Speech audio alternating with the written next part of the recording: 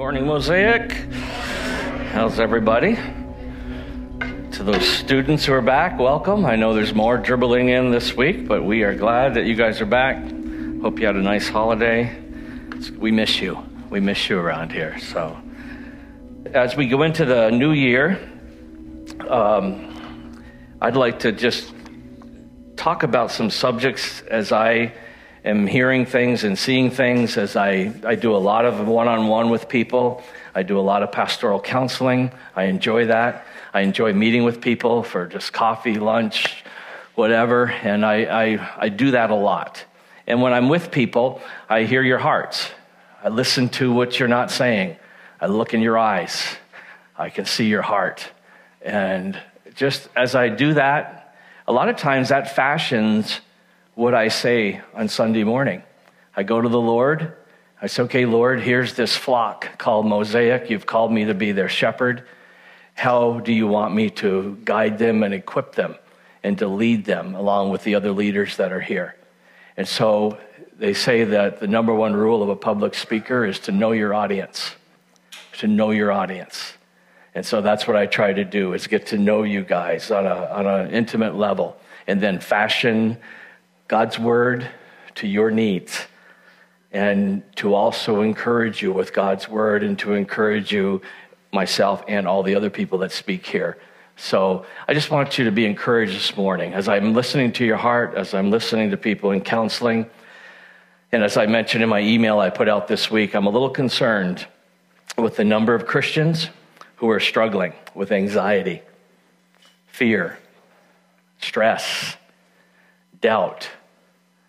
I'm a little concerned about all that. We live in a very anxious culture right now, and I feel like the Lord is guiding me for the next 2 or 3 weeks to address these issues. And they're issues that can always be addressed, because the enemy hates the fact that we would live in peace. He hates the fact that we would just be so humming with God that there'd be no problems, and whatever comes into our life, we just go right to prayer, we go right to God, we go right to accountability, we go right to whatever. He hates that. He just wants to drive a wedge, a schism between us. He wants to continue to make us all worrisome and fearsome and all that stuff. That's his goal, is he wants to disrupt us. And we're just going to try to equip you to say you don't need to do that. Since the beginning of time, each generation has had to deal with their own angst and these issues in one way or the other. Anxiety, fear, stress, doubt. This isn't new. This stuff is not new. It's just different today. My concern is that in our generation now, there seems to be a disproportionate increase in these areas over the past several years. I've just seen it. It's escalated.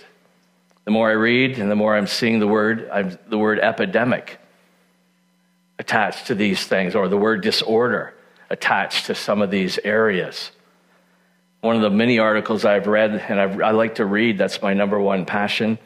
So whatever I get my hands on, and I just enjoy reading. And so I was reading an article recently, and it was entitled, "America Really Is in the Midst of a Rising Anxiety Epidemic." Another article, I see that word epidemic, and I'm going, okay, what's going on here? What's going on here? I want to read a part of this article to you, not much. It says this: if you're feeling stressed, uncertain about what the future holds, or even physically unsafe, try not to panic. You're definitely not alone. New survey results show Americans' anxiety levels experienced a sharp increase in the past year, with almost 40% of respondents saying they felt more anxious than they did a year ago. That's a pretty high, big spike following on the heels of a 36% jump between 2016 and 2017. The poll shows us adults are increasingly anxious, particularly about health, safety, and finances, says American Psychiatry Association President Anita Everett, whose organization sponsored this poll, this study. This year, Americans reported feeling more anxious across the 5 key areas of the poll: health, safety, finances, politics, and relationships. Arguably, these fears are more often tied to one another, thanks to no small part to today's 24/7 news cycle and the near constant digital and social connectivity that frames our modern life. Increases in anxiety were common to both men and women, and were seen across people of different races and different ages. While millennials are more anxious than older people, baby boomers saw the biggest age-related spike in anxiety, with a 7-point jump over the 2017 figures. So, and again, I'm reading article after article after article on this stuff, and a lot of the thread that I'm seeing is similar. It's just a huge increase, especially in anxiety, worry, fear. And we need to address this from a Christian perspective. One of the main things this writer said that I'm seeing is what I just read to you. These fears are often tied to one another, thanks in no small part to today's 24/7 news cycle and the near constant digital and social connectivity that frames our modern life. We obviously live in an age of instant information. Because I'm a little bit older, it's not always been that way. I don't handle it well. As much as I like to read and be aware of what's going on, I love silence. I love to get away. I love silence.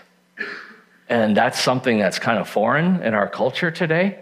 You have to be very intentional about getting away and being still and being quiet.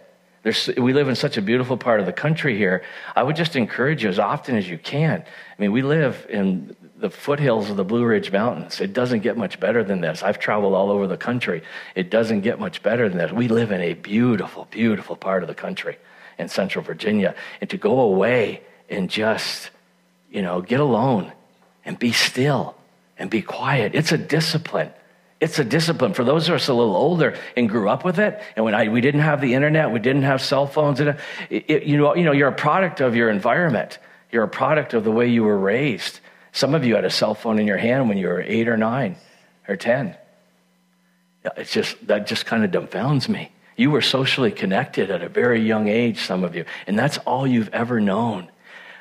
I want you to know that's not always good. That's not always good. You need to disconnect. That was from an old man. You need to disconnect.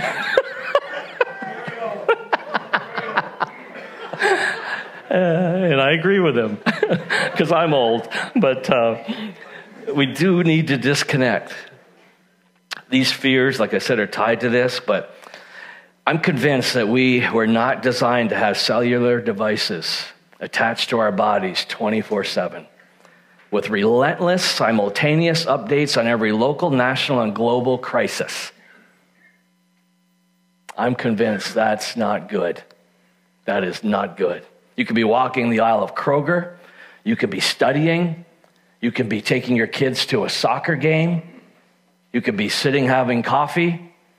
And while you're doing that, 6 or 7 times that you're doing that, you can get constant updates of all the crises and ills around the world. I don't think that's good. I don't think we need to know all that stuff. I really don't. I don't think that creates peace. I really don't. And again, it's so hard if, there's different age groups here. And so the millennials are saying, or 20-somethings, are like, what are you talking about? I don't know what you're talking about, Rick, because that is your life. And the others are going, ugh, I don't even like carrying that thing on me. I don't even like always being connected. I don't like always being on call. I don't like that. Nor I don't like that. On Monday, unless you're dying, you're not going to get a hold of me on Monday. Okay, that is my day off. That is my Sabbath. And I've said this over and over again. You better be dying before you call me. Don't think of calling me on Monday. You will never get me, ever. Okay, and you'll just make me kind of anxious if I see your phone number there. Call me Tuesday morning, but don't call me on Monday. Okay, I need a day of rest. That's my Sabbath. You need a Sabbath. You need a day of rest. You need a time to just be still. I'd just encourage you to fast from your phone. What would that be like? You know that you went a day. Some of you, unfortunately, can't even imagine that. Well, I am too important. I don't think so. I don't think anybody in this room is too important to, be able to put that thing down. So I'm saying I'm all for staying in touch, guys. And with current events and being well informed, I am. I just don't know if our souls have the capacity to comprehend and process all the world's ills. I just don't. I know God does, but I don't think I can. I don't think we should. I don't think we should go there. I just don't. I agree that all this information is not only breeding anxiety, it's breeding disconnectedness. It's pretty sad when kids and family members have to text each other just to talk to each other. And they're standing next to each other, or they're at the table in a restaurant, or they're texting each other. I mean, we're losing the ability to communicate. We're losing the ability to be active listeners.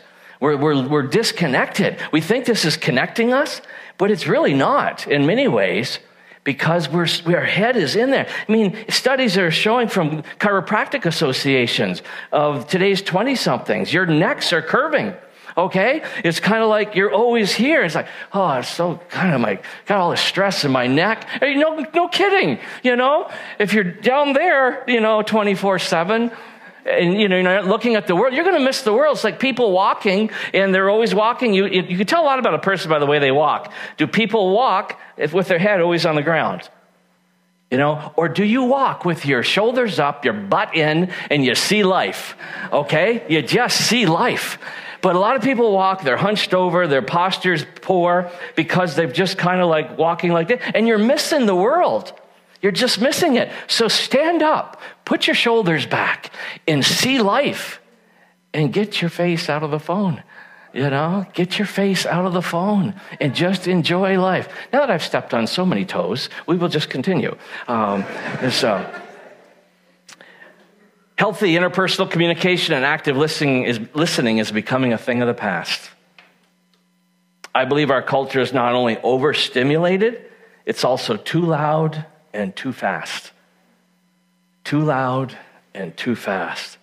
We are not only inundated by information, but too much noise and too much activity. But again, if it's all you've ever known, you don't have a clue what I'm talking about. You're like, well, what am I missing, Rick? And because you don't know the other side of it, because you haven't gone to the Peaks of Otter, because you haven't gone for a hike in a while, because you haven't shut off all the noise in your car, because you haven't fasted from your phone for 3 days, because you haven't disconnected your computer, because you don't even know sometimes what you're missing. And its silence is so amazing. We took the men this last Thursday to the movie It's a Wonderful Neighborhood. It's the Mr. Rogers movie over at the plaza here. Go see it if you haven't seen it. And there was 20 of us guys that went over there. And I remember I took my wife and my two daughters. My son, I think we all went over the Christmas holiday or New Year's, and we went and saw it for the first time. And I like going to movies, good movies, and I enjoy just the depth of a lot of them. And so as I was sitting for the first time, and Mr. Rogers is in that Chinese restaurant with the other gentleman in the movie, and he's saying, listen, I'm going to do something. I'm going to ask if you do something with me right now. I'm going to, for 60 seconds, for 1 minute, would you just right now stop? And I'm going to ask you in this 60 seconds to think of all the people in your life that actually made you who you are. I want you to think of all the people in your life that actually have created kind of who you are. So I'm just going to ask you for 60 seconds. And then you saw the movie, and I have never been in a movie with such a profound minute because it brought us into the movie. It was so quiet. It was loud. I mean, silence is loud at times. And not only were we watching a movie that was doing this and we're in the mood, but it was saying in the audience, I mean, I looked around me. There wasn't a soul moving. You wouldn't have dare budged during this, truly was 60 seconds that they took out of this movie to say, just be quiet for 60 seconds. Guys, it was a profound moment in that movie. And I just loved it. And it just brought me back to thinking, oh, I just love silence. Silence is beautiful, beautiful. But you can't even say that if you've never practiced it. It's a discipline. And I just want to encourage you to steal away some time and get alone and just be still and know that he is God. You've heard me say this, that your generation has been labeled as not knowing God because you can't be still. Because you can't be still. Be still and know that I am God. But if we don't disconnect, you're not even going to know what that feels like. So I just want to encourage you, please, on a beautiful day like today, 70 degrees in January. Some of you, I've come to my attention, are actually canceling out prayers that I am praying. My prayers are for a wicked snowstorm. And it's come to my attention that some of you are praying against that. So I have called my posse to fast. So we're not only going to pray for snow, we're actually fasting. So you are done. You just need to stop. You just need to stop. Anyway, I just wanted to get that off my chest and stuff. So what's the best thing in life? To sit in a coffee shop with a fresh cup of coffee and a new book, and it's snowing outside. Life does not get any better than that. It just doesn't get any better than that. Anyway, that's on a personal note. We'll get beyond me. We talk about slowing down, about shutting out the noise and finding time to relax and decompress. We talk about that. That's great in theory, but I'm not sure we can control the velocity and volume of our own existence. Let me say that again. I'm not sure that we can control the velocity and the volume of our own existence. This is just the nature of 2020. This is just the nature of the world in which we live in. It's simply where we are. Living life at the level of intensity we currently live can and is producing anxiety, fear, stress, and an overall sense of uneasiness. It just is. So the question is, did all this cultural angst take God by surprise? Of course not. He obviously knew we would be living in this type of world in the 21st century. He just asked us not to get caught up in this world.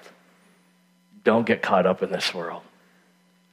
Going into 2020, I think God is calling us as Mosaic to quiet our souls and live at peace and rest on the inside, no matter how crazy the world around us gets. Yeah, I just believe that. I've had a lot of time to practice that since I broke my foot 3 months ago. I've had a lot of hours of just sitting in the recliner at home, staring out the window and being quiet. And I have loved it. I have loved it. And it got me back. It centered me again. It had me bring my default back, because my default is not noise. My default is get back to quietness.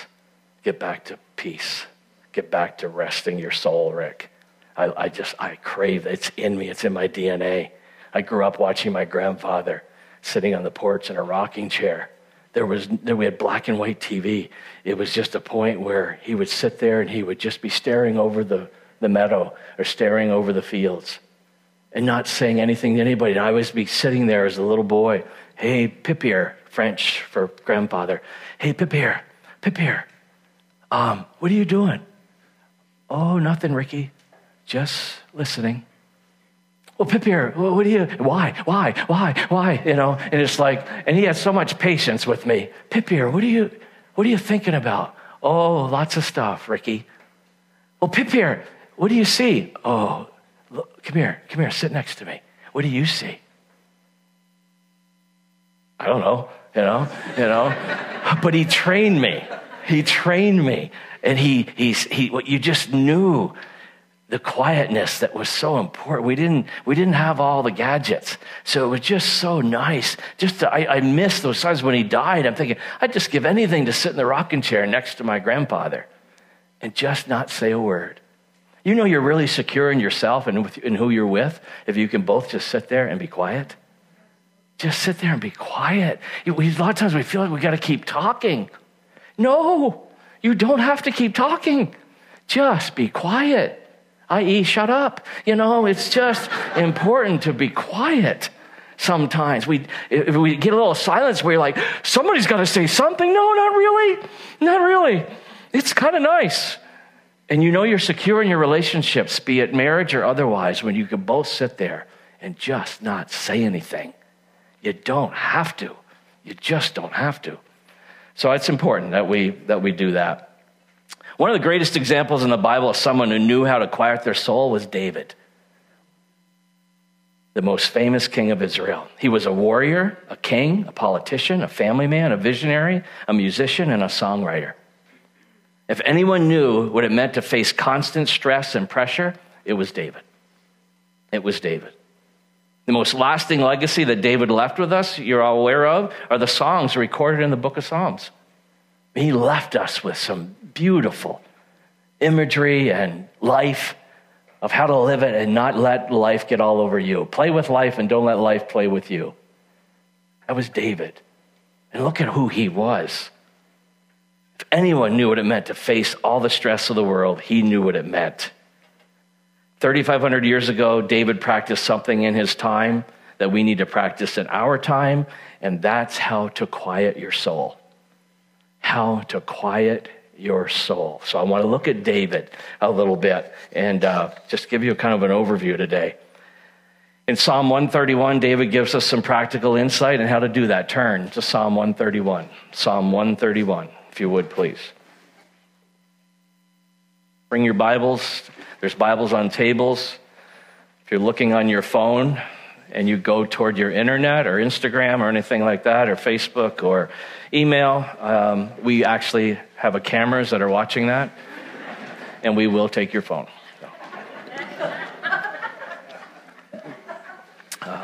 No, we won't. I'll just throw something at you. So, Psalm 131, David. Verse 1. My heart is not proud, O Lord. My eyes are not haughty. I do not concern myself with great matters or things too wonderful for me. But I have stilled and quieted my soul like a weaned child with its mother.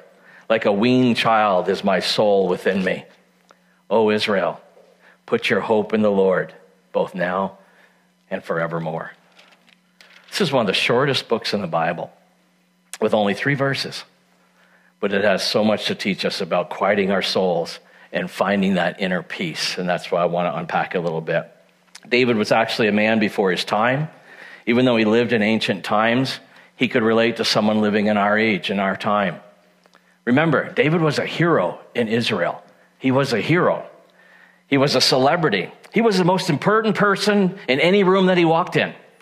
Okay, he was David. It didn't get any bigger than David. He had more power, fame, fortune, and responsibility than most of us could ever imagine.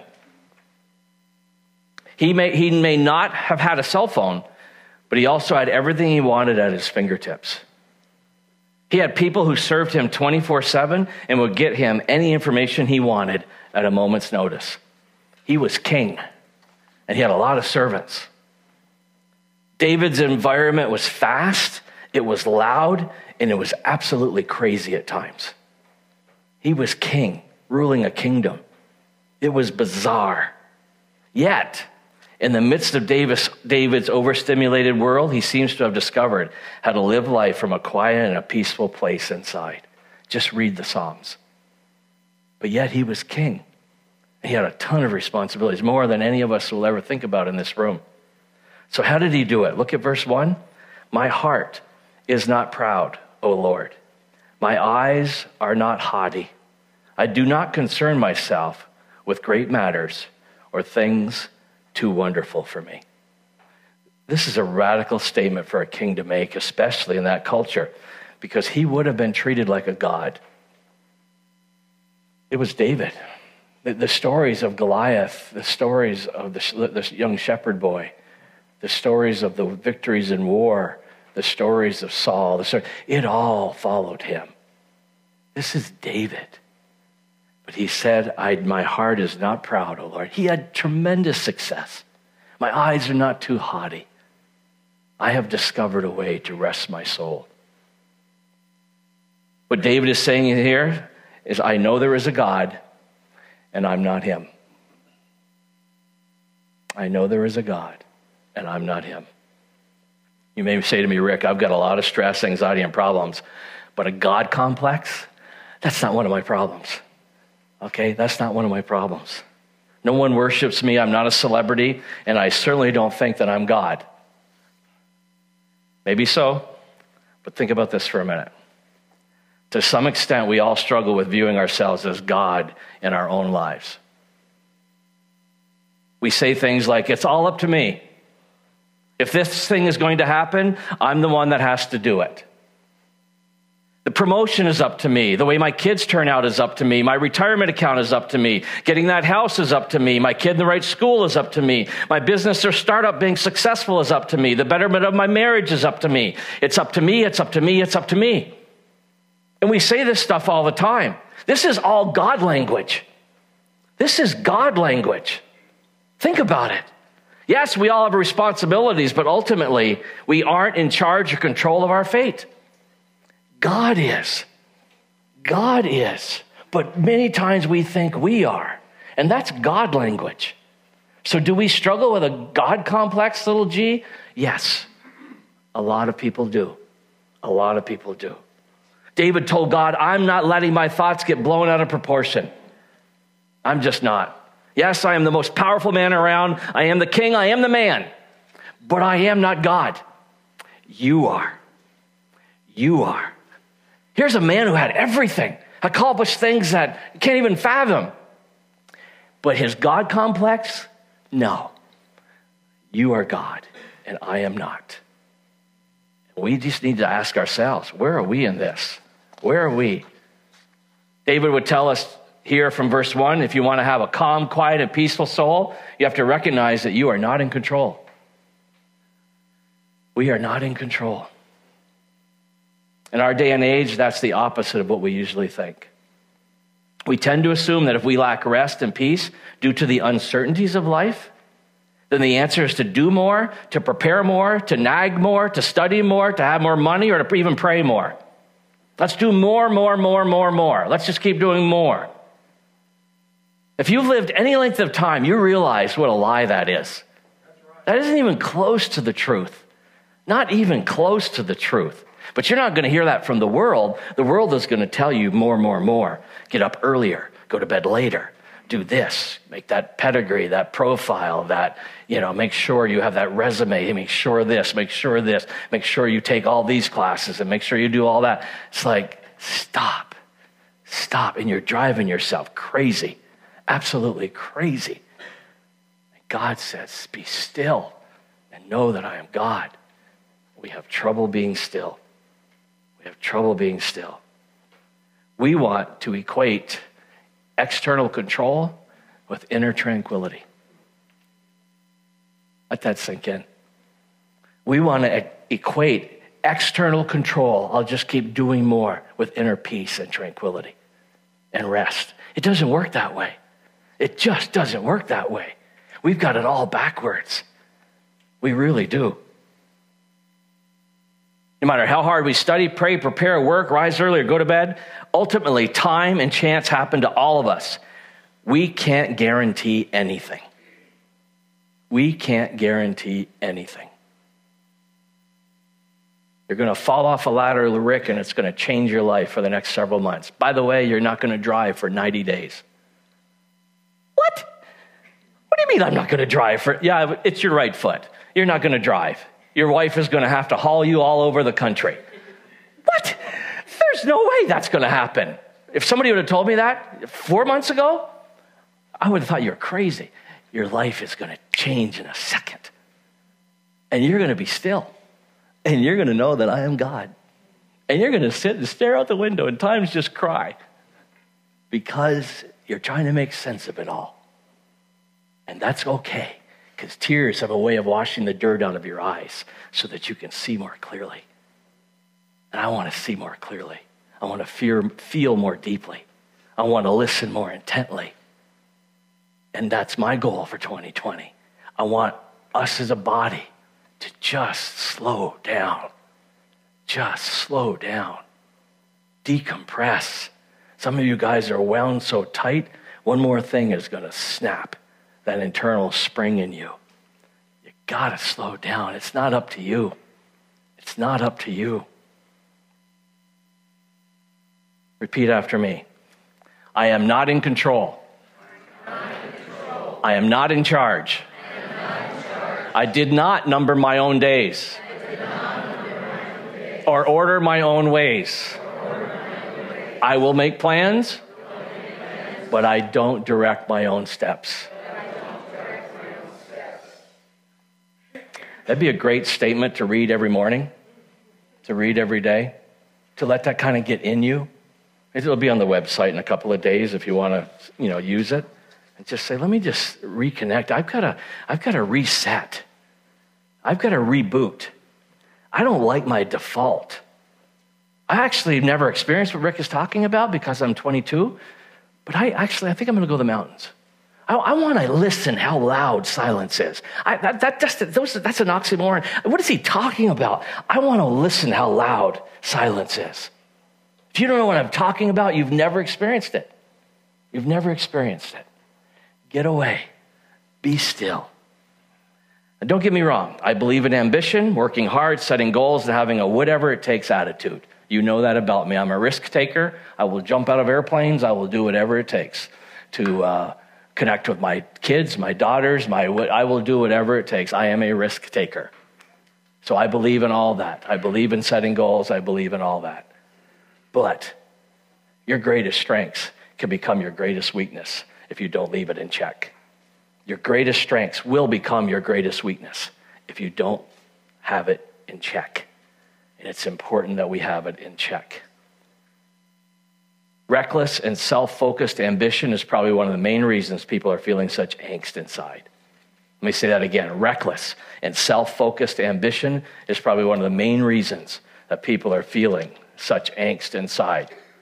Let me just don't turn there, just listen. You're familiar with the story. As Jesus and his disciples are on their way, he came to a village where a woman named Martha opened up her home to him. She had a sister called Mary who sat at the Lord's feet listening to what he said. But Martha was distracted by all the preparations that had to be made.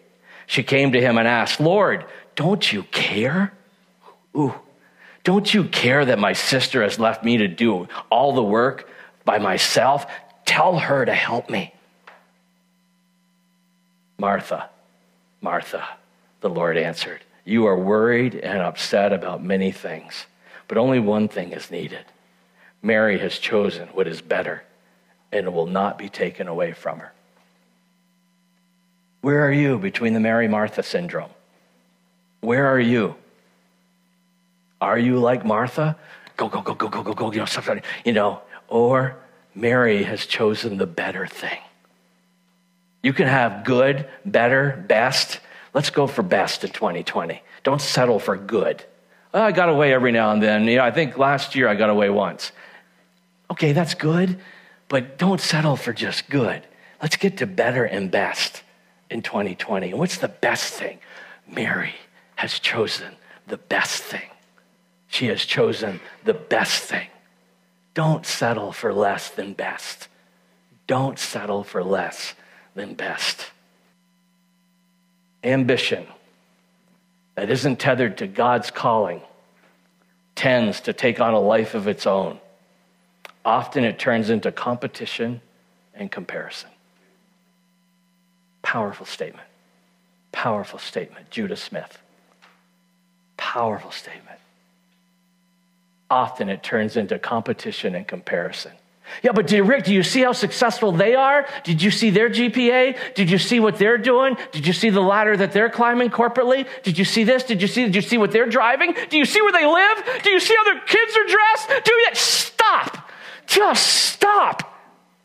Because stop comparing yourself to yourself. It's not wise, the Bible says in 2 Corinthians. Stop competing. Stop thinking we got to have bigger and better and best and the number 10 or 11 that's out now. Just stop.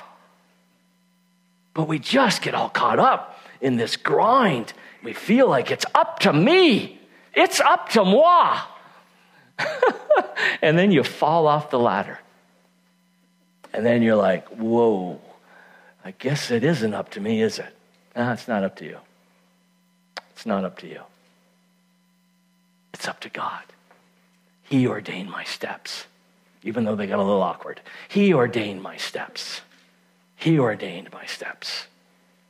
So guys, I've just unpacked one half of one verse for you because I feel like that's enough. I feel like we've said a lot. My goal this year is to not pack in so much on Sunday mornings. It's just to give you a little bit of meat to go out there instead of thinking we got to accomplish it all on one Sunday. It's 4:15 and you're still here. Rick, that shut up thing you said? You might want to practice that. Next week, we'll go a little bit deeper into David's life because this is profound. There's so much just in these 3 verses. What does it mean to have a weaned child sitting in your lap? What does it mean?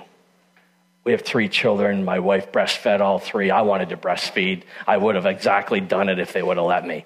It's just kind of like, I just wanted to be close. I couldn't get any closer to my children. I remember when they were born and Levi was born and it just thought we were going to have a home birth and we ended up at a hospital after 42 hours. When you say we, it's like I did something here, It's like we are pregnant. No, buddy, no, you're not pregnant. She's pregnant, okay? So I didn't do anything other than get her pregnant. But anyway, that's a whole other story. So I digress. Big time. Boy, I don't know where that came from. But anyway, is my wife in here? Oh, she is. I'm sorry, babe. I embarrassed the tar out of her.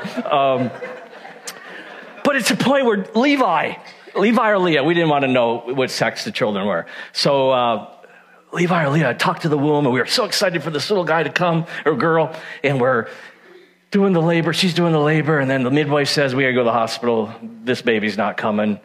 We got rushed to the hospital in Bedford. We had set it up ahead of time in case we had to go to the hospital. We liked the Bedford hospital at the time. Now we didn't have Virginia Baptist like it is today with the area they have. But so we're in Bedford, C-section. And my wife, she wanted to bond so badly with our baby. And I understand that, a mother wanting to bond with her son or daughter.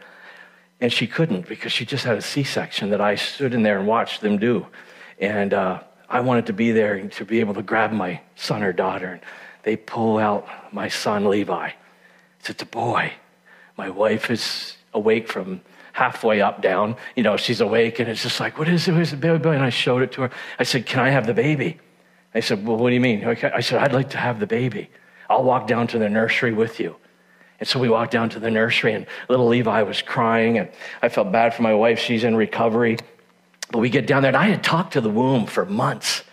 I mean, I used to have fun playing. It's like I'd poke her belly, and Levi would push back. And it was just like a game at night in those last couple of months. I don't think she liked it, but it was so much fun for me. And so it was like, can you stop, Rick? Can you stop? But I'm saying, Levi or Leah, this is your daddy. I can't wait to meet you. I can't wait to see you into this world. And he's born. We're going down the nursery. My wife's in recovery. Levi's crying. And then all of a sudden, I said, Levi, this is your daddy. Levi, I love you. And he's sitting under this heat lamp in the nursery, and all of a sudden Levi just stops. Just as calm as can be. The nurse is saying, look at him. He knows his father's voice. He knows his daddy's voice. He knew my voice. I talked to that womb for months, okay? I played with him in the womb. We had a connection already, And he knew my voice. And then I took off my shirt, and I just wanted skin to skin. And if my wife couldn't bond, then I was going to bond. I would have breastfed him if I could have. But there's a point, I just bonded with him. And it's so important that we had. When John says, the Bible says, and John laid his head on Jesus' chest. Think about that. No other disciple did that. Peter, James, and John, but the closest was John. And he's the only one that put his head on his Lord's chest. Guys, it's important that we stop and we just say, what is it in life that's really important? What is it in life that can get me closer to my daddy's chest? What is it in life that, because he's standing there saying, come, let me hold you. Let me hold you. And he wants to do that this year for you. He wants to hold us. He wants you to know just how crazy he is about you. And so I want to walk you through that in the next few weeks so that you can understand, how do we even do that? That all sounds good in theory, but I'm a practical guy. How do we do that? How do we do that? So one thing I want to do before we close right now is one quick exercise. I want you to think of this next statement that I'm going to put on the board. I want you to read it, and I want you to let it read you. I want you to think about the things I've said here today, and I want you to ask yourself, where am I at? Where am I at? Do I need to repent? Maybe. Do I need to ask for help? I'm not used to asking for help. I'm usually doing it myself. I'm a big boy, big girl. Maybe you need to just humble yourself and ask for help. Or maybe you need to thank him that you're seeing things in a different way and you can't wait to practice them. I don't know where you're at, guys. I just want to give you a little bit of time here to think about where you're at. Quietness and rest are found not in control, but in surrender. Just go to the Lord. Spend a little bit of time right now in the Lord as we close this service out. Just you and God. Where are you at between control and surrender? Would you take over?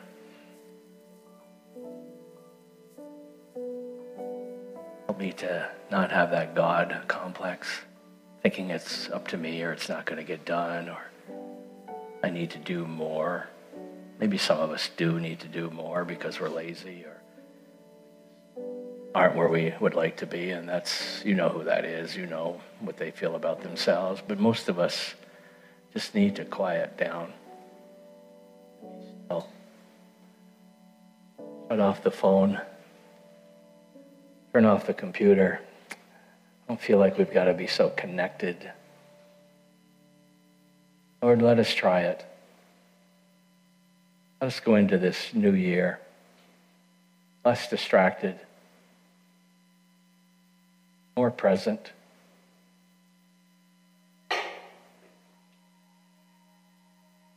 Get out of the rat race. We're in this world. You don't want us to be of it. And right now, this world is crazy. Absolutely crazy. And it's just going to get worse. But we can get better. No matter what happens around us, you're with us and you're in us. We can do all things and we can rise above anything. No matter what circumstances happen in life, no matter what takes us out, no matter what news we hear, we can have a steady and a quiet soul. So I pray, Lord, for all of us today. Maybe you're calling us to go to the mountains. Calling us just to shut off everything. I don't know. But Lord, help us to take that risk. To be intentional about quieting our souls. So bless these dear people. Let this be 2020 be a year where it just is. Look, we all look back and go, what an amazing year. My relationship with Jesus grew in a way that I didn't even imagine. My love for him is over the top. My reliance on him is amazing. I don't worry or fear. I'm not anxious about money anymore or safety or my health. I just have turned it over to him. So God, let us be that witness to the community around us that may be fretting because of war, may be fretting because of disease, may be fretting because of rumors. But Lord, we're still and we're steady because we know it's up to you and not up to us. So Father, give us that peace that passes understanding today and let that be our witness to a frantic world. Let us rise above all the stuff that's around us. We can only do that as long as we walk with you. Let that walk be so strong this year, Lord. Bless us, I pray. In Jesus' name, amen. Next week, we will dig deeper into anxiety and fear and just continue on this road. We will see you next week. If you need prayer, please come forward.